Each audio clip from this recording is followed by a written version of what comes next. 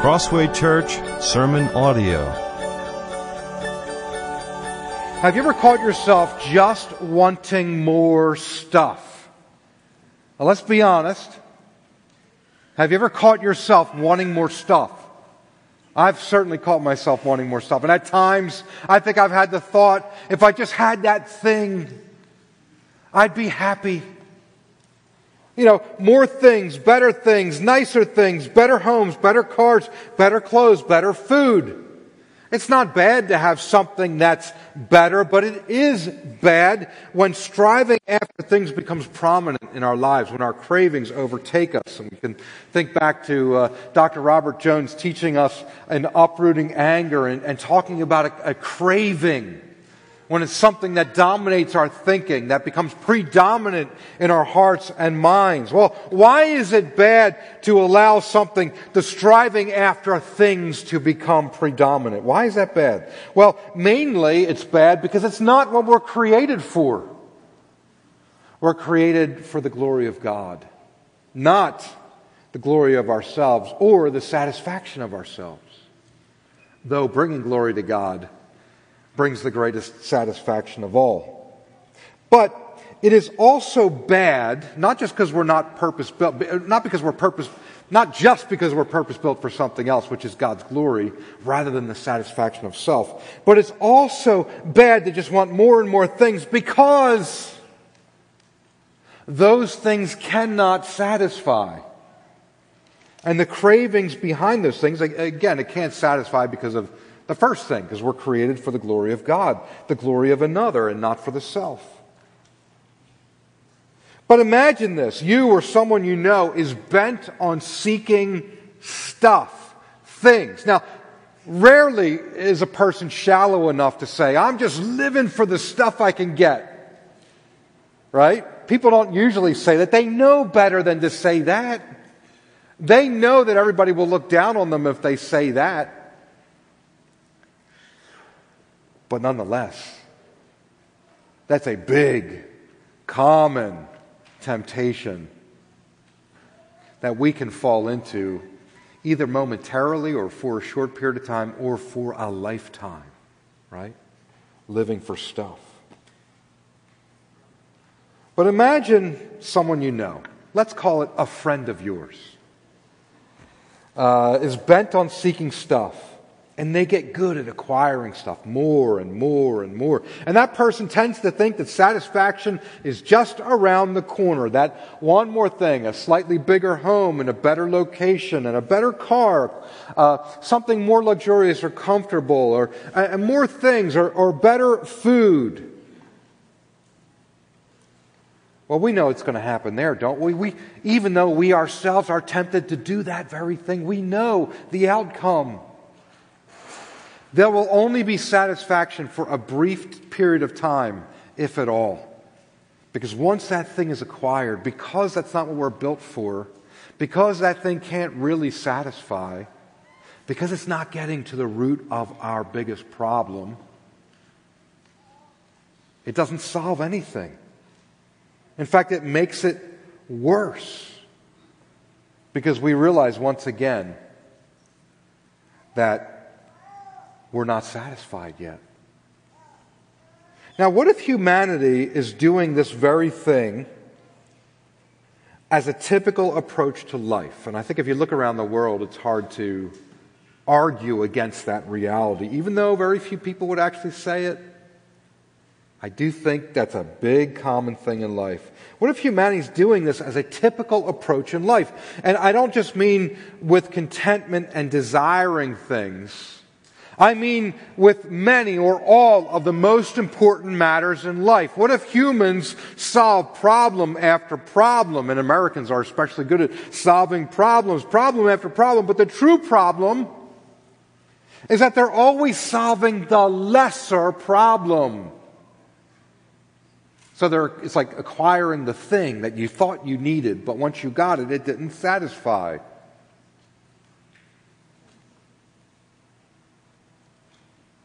And that wouldn't make much sense, would it, to do that, to always solve the lesser problem? And if that's the case, that humanity is focusing on the lesser troubles, then the world is going to get worse. Right? Rather than better. If we never get to the heart of the problem, it's going to get worse. Well, here's the good news. We're not enslaved to missing the big issue or to being blind to the big issue or the bigger problem or the main problem. And that's not because we are so very perceptive. In other words, it's not that we're going to get freedom from this because we ourselves are so insightful, so perceptive. The good news is there's a way out, but I think we have to realize from the start, it doesn't come from within. But rather, we're not enslaved to blindness about our biggest problem because God is the ultimate problem solver. God sees the true problem with humanity.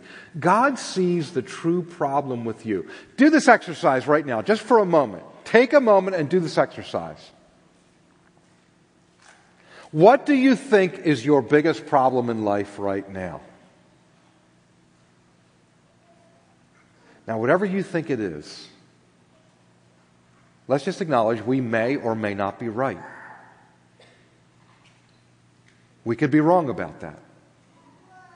Let us also acknowledge that when God looks at you and me, He doesn't have any uncertainty. He knows exactly what our biggest problem is. He knows.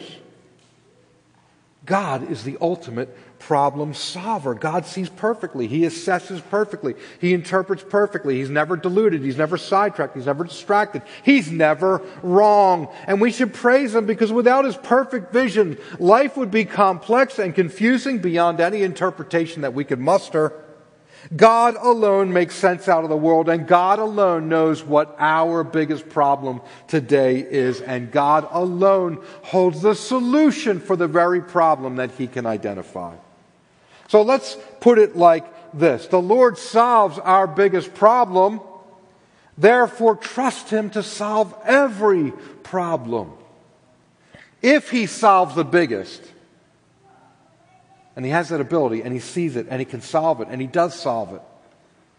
Well, guess what? He's able to solve every other problem that we have.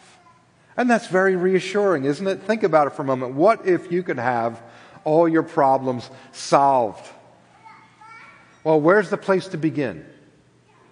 The place to begin is with the one who can solve the biggest problem. So we're going to take our text in 2 points today. First of all, the solution is a servant. The solution is a servant. Israel had a lot of problems. In fact, they had so many problems, it's hard to even talk about Israel at this point in Israel's history. They had been divided into 2 nations, with the northern half nation taken off to slavery and exile by the time of this writing, somewhere around 700 BC. Beyond that, the southern half nation of Israel, when they were divided into, there was the north and the southern. The southern half nation was known as Judah. So really, all this time, whenever we talk about the Israelites at this point in history, we're really talking about the Judahites. And it's fine to call them Israelites, but we should recognize this is the southern kingdom.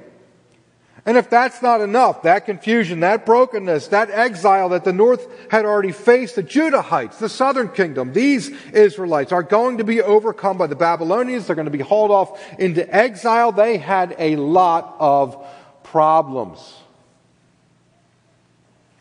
But they had already received prophecy about God's miraculous provision. The Lord's going to do something unheard of in history. God's going to deliver them. Consider this. They've got a huge problem. Exile. Removed from their country. Can you imagine? But God is going to give miraculous provision. He's going to do something unheard of in history. He's going to deliver them as an entire people group from their scattered exile. He's going to return them to their homeland. It's going to take a mighty miracle, but God is the one doing it. And so He can do the mighty miracle. He can provide. And He's going to use the Persian king Cyrus to accomplish his plan. And that's quite a prophecy that Isaiah has been giving, quite a promise that God's giving to his people. And you know, however, that even though God has promised, think of this, even though he's promised to return Israel to their land, getting back to their land isn't truly their problem. See, being exiled from their physical location isn't the main thing. It's a big problem, but it's not their true problem. The true problem is that God sent them into exile because of their rebellion against him, their idolatry, their immorality, their injustice, their greed. So if God simply returns them to Israel, we're kind of left with a question. If he simply returns them to Jerusalem and the region surrounding it, what's the question that comes to mind? The question that comes to mind is, well, aren't they just going to do it all over again? Isn't it the same problem? Because they have a deeper problem. And so the deeper problem is, what about the relationship with God? What's the nature of that relationship now? The deeper problem is, will God still consent to be their God? The deeper problem is God done with them by now, or is he still going to call them by his name? Will they still belong to him? And that's where Isaiah 49 comes in. You're going to see deliverance language in this chapter as we read along. It's salvation language, it's glorious language, it's amazing language, it applies to us language. But you're not going to see anything about Babylon here.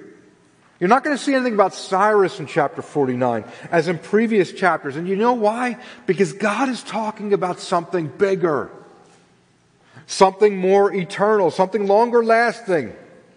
God is going to address their bigger problem, namely their relationship with him, their status with him. The bigger problem is Israel's relationship with the Lord. And the Lord is going to solve it. So open your Bibles to, if you haven't already, Isaiah 49. Let me read for you verses 1 through 7. Verses 1 through 7 of Isaiah 49.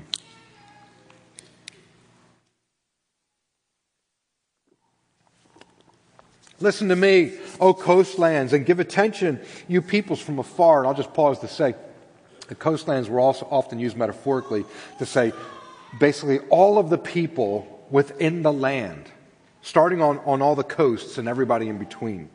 So everyone from afar, all the people, listen to me. And then halfway through verse 1, the Lord called me from the womb, from the body of my mother. He named my name. He made my mouth like a sharp sword. In the shadow of his hand, he hid me. He made me a polished arrow. In his quiver, he hid me away. And he said to me, you are my servant, Israel, in whom I will be glorified. But I said, I have labored in vain. I have spent my strength for nothing in vanity.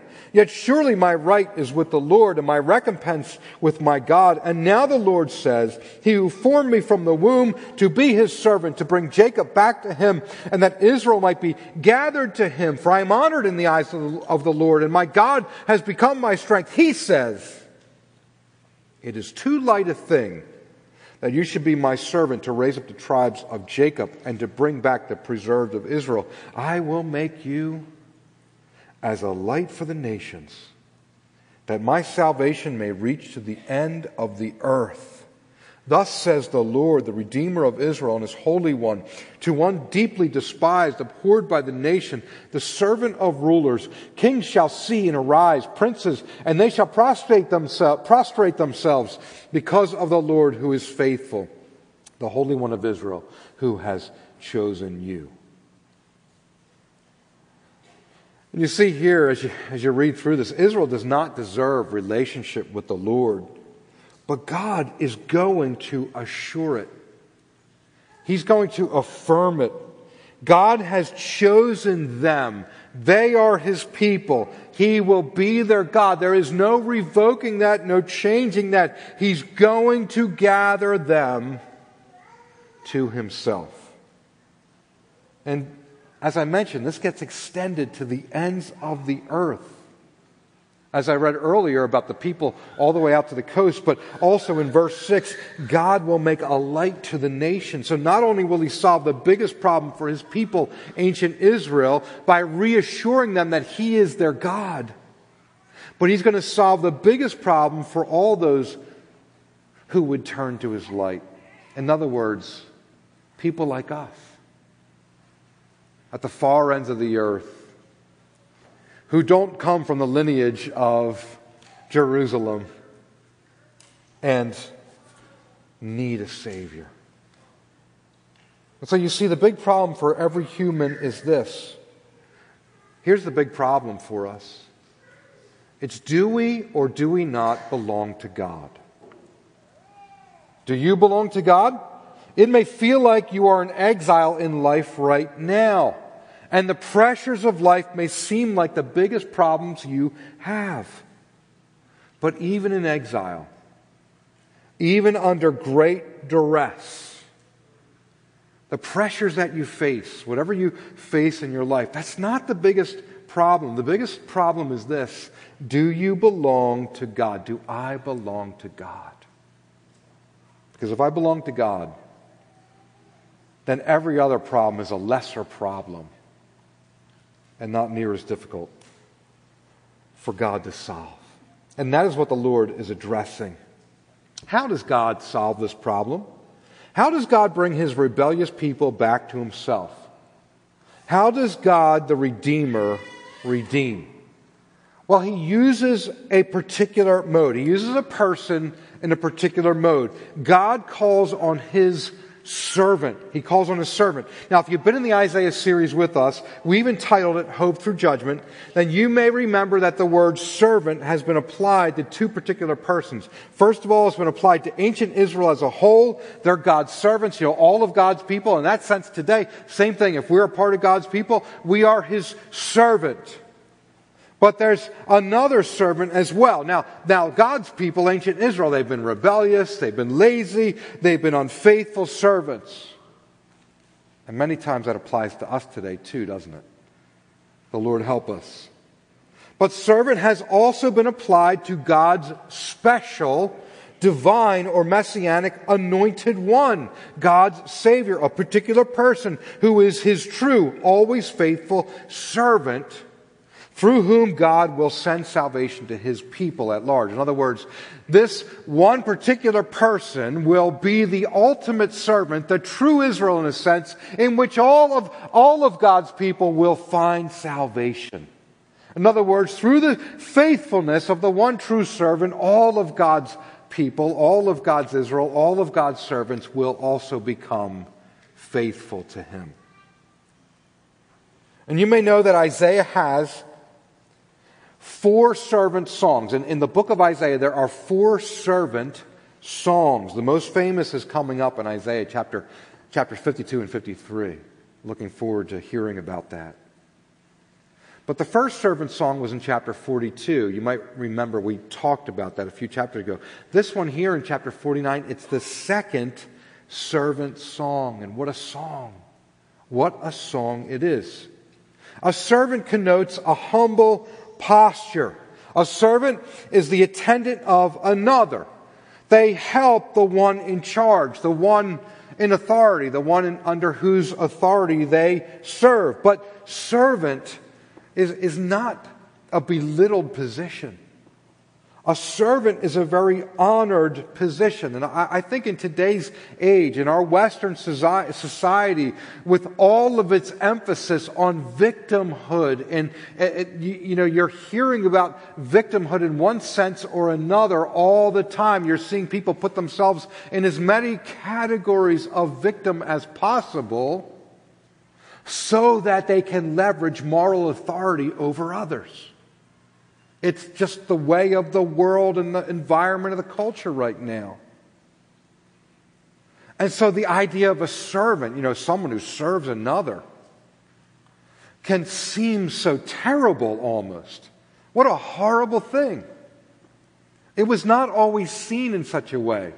Yes, some servants were at the very bottom of the servant totem pole, but other servants were very honored and very exalted. It's an honorable thing to be a faithful servant. What does the Lord say? That we should want to hear, "Well done, my good and faithful servant." The word minister has evolved, or the etymology of the word minister comes from the concept of servanthood. And so think of this: when a king or a queen wants to appoint a first servant, the servant to manage all the other servants, what are they called? Prime minister.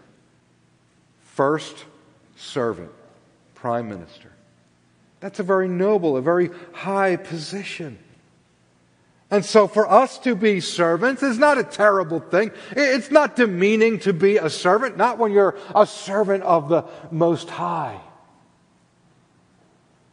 And so we should take it in stride. As Christians, we need to have this mentality that servanthood is a glorious, a noble thing.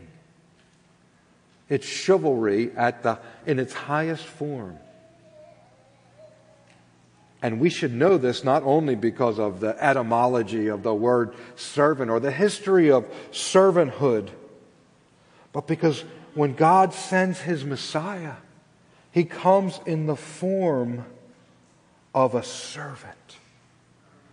God is saying that His particular faithful servant will accomplish His work of redemption. This servant will serve so faithfully that he will be the literal Redeemer and bring about the redemption of God's people, both ancient Israelites, but also people from around the world, Gentiles even, in the centuries to come, even to us today. In other words, to solve our biggest problem, which is our relationship with God, whether or not we belong to Him or not. God does not send His Savior in the form of a general, or in the form of a king, or in the form of a mighty ruler, or in the form of a very wealthy person, or in the form of a mighty man, though Jesus is all of these. But primarily He comes in the form of a servant. God sends His Savior to save us, to redeem us, in the form of a servant.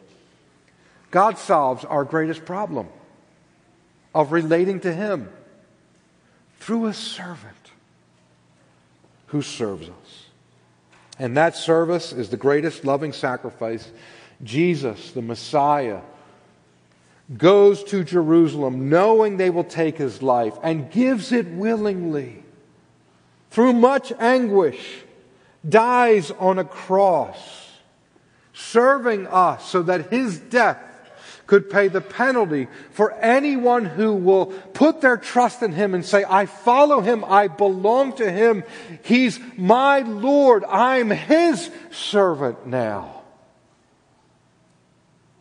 All of a sudden then, our sins are forgiven and we are redeemed before God, and we have our greatest problem solved. We belong to God. Notice that the servant speaks in verse 4. I'll put it up on the screen for us. Verse 4. There we go. But I said, I have labored in vain. I have spent my strength for nothing in vanity, yet surely my right is with the Lord, and my recompense with my God. So the servant is actually speaking. It can be a little confusing at points to understand who's actually speaking through chapter 49. It's a fascinating study. You actually see this kind of dialogue and going back and forth in other places in Scripture as well, like Psalm chapter 2. Well, you see it here. And I want to point this out because it's the first indication. We get a little more detail here about the servant, that ultimate servant. And it's the first indication that not everything is going to go smoothly for the servant of the Lord. That when He comes, not everyone's going to appreciate His service. Things are going to be bumpy. He's going to labor and it will appear to be futile. And worse will come, we're going to learn. This is important for us to understand. Because in our pride, we continually think of a Savior as only strong, as only mighty, as only kingly. And again, He is all that. But what's God's way to save us? It's the humble way, it's the low way, it's the way of the servant. And so he's not going to come and everything's just going to be smooth for him and everything's just going to work out for him. And he's going to say, we're going to straighten this out. And then it's straightened out. But instead he's going to live like one of us. And he's going to face all the challenges, the pain, the hardships of life. He'll face even more than we face, because in every circumstance he's going to take the path of righteousness. He'll never compromise like you and I do. And because of that, he will face certain death at the hands of rebellious humanity. And even that will be his service. And if things, my brothers and sisters, don't go smoothly for the servant, then we know that as his servants, small s servants, that we know that life's not just going to go smoothly for us, don't we? The servants of the Lord. If our Lord, in his service, faced difficulty, challenges, pain, and even death, then we also will face the same. Brothers and sisters, don't view every obstacle in life as God's frown on your life. Don't view every obstacle as his frown. God is not against you. Even in our sin, where God is against our sin, that's an invitation. It's an opportunity, as long as we draw breath, to turn and repent. And when we do you know what we experience? The smiling, loving countenance of God, who is pleased to send his redemption to us in the form of a servant who gives his life for us. You will find the smiling face of the Lord even in your repentance, maybe especially in our repentance. Now, just before we go on to our next point, I do want to read for you a verse through verse 13. I want to read...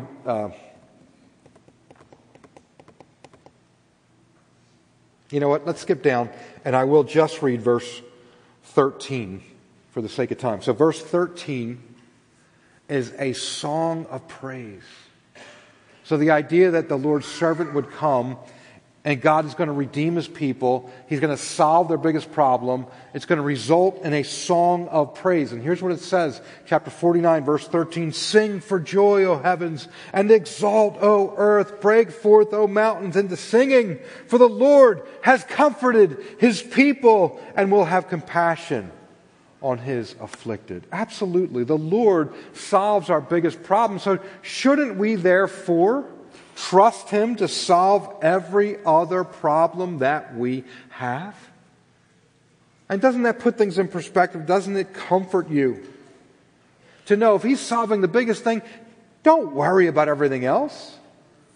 He's going to solve it. So that brings us secondly to the solution, again, which comes by grace.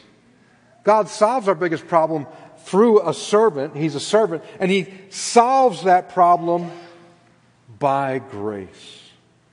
And you know, when I consider my willful sin against the Lord, my willful sin, when I take a step back, you know, in the moment it might not affect me. It's like, oh, that's not a big deal. You know, everybody struggles with that, or everybody, you know, I mean, others do worse than that. Whatever justification I give myself. When I take a step back, maybe in prayer before the Lord in the morning, and when I go to him during the day, and I crown his name, and you know, the moment I step into his presence, make myself aware and call on his name. We all can do this. We can call on the name of the Lord, and immediately we're aware of him.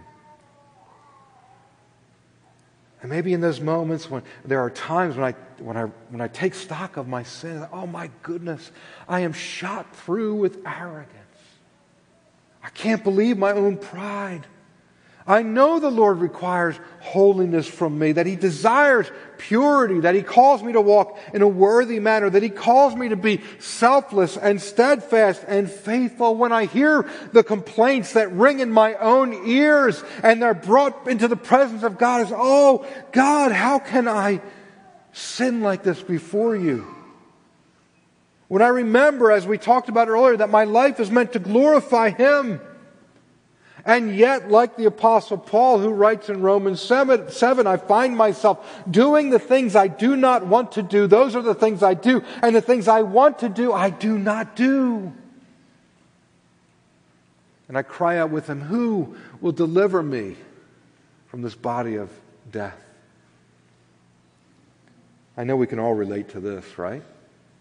Our struggle with sin, how God's Spirit wrestles with the flesh. I don't deserve relationship with God. I don't deserve to be called His child. I don't deserve His favor in my life. Yet here we are with so much favor from Him that we don't deserve. Why is that? Because God is gracious to us. He's gracious to us. His orientation to His people is grace. He gives us what we do not deserve. He's kind to us beyond anything we've ever merited. He gifts us and doesn't pay us back for the wages that we've garnered, but rather gives us the gifts that we don't deserve. Grace is far greater, my dear friends, than we can imagine, certainly more than we think that it is. And it's shown to us in the manner of God's salvation. Think of it. His Savior comes as a servant, in the form of a servant, and the servant comes. He's the solution. That servant himself, he's the solution. He comes because God is gracious. So he comes in the form of a servant, and he comes because God is love, because God is gracious. It's hard to believe. And it's why in verse 14 we see this understandable response from the Israelites who have been exiled. And you know what? If they're caught in self-pity, we can kind of understand why, right? We can kind of understand why. For more information, head to our website at crosswaypa.org.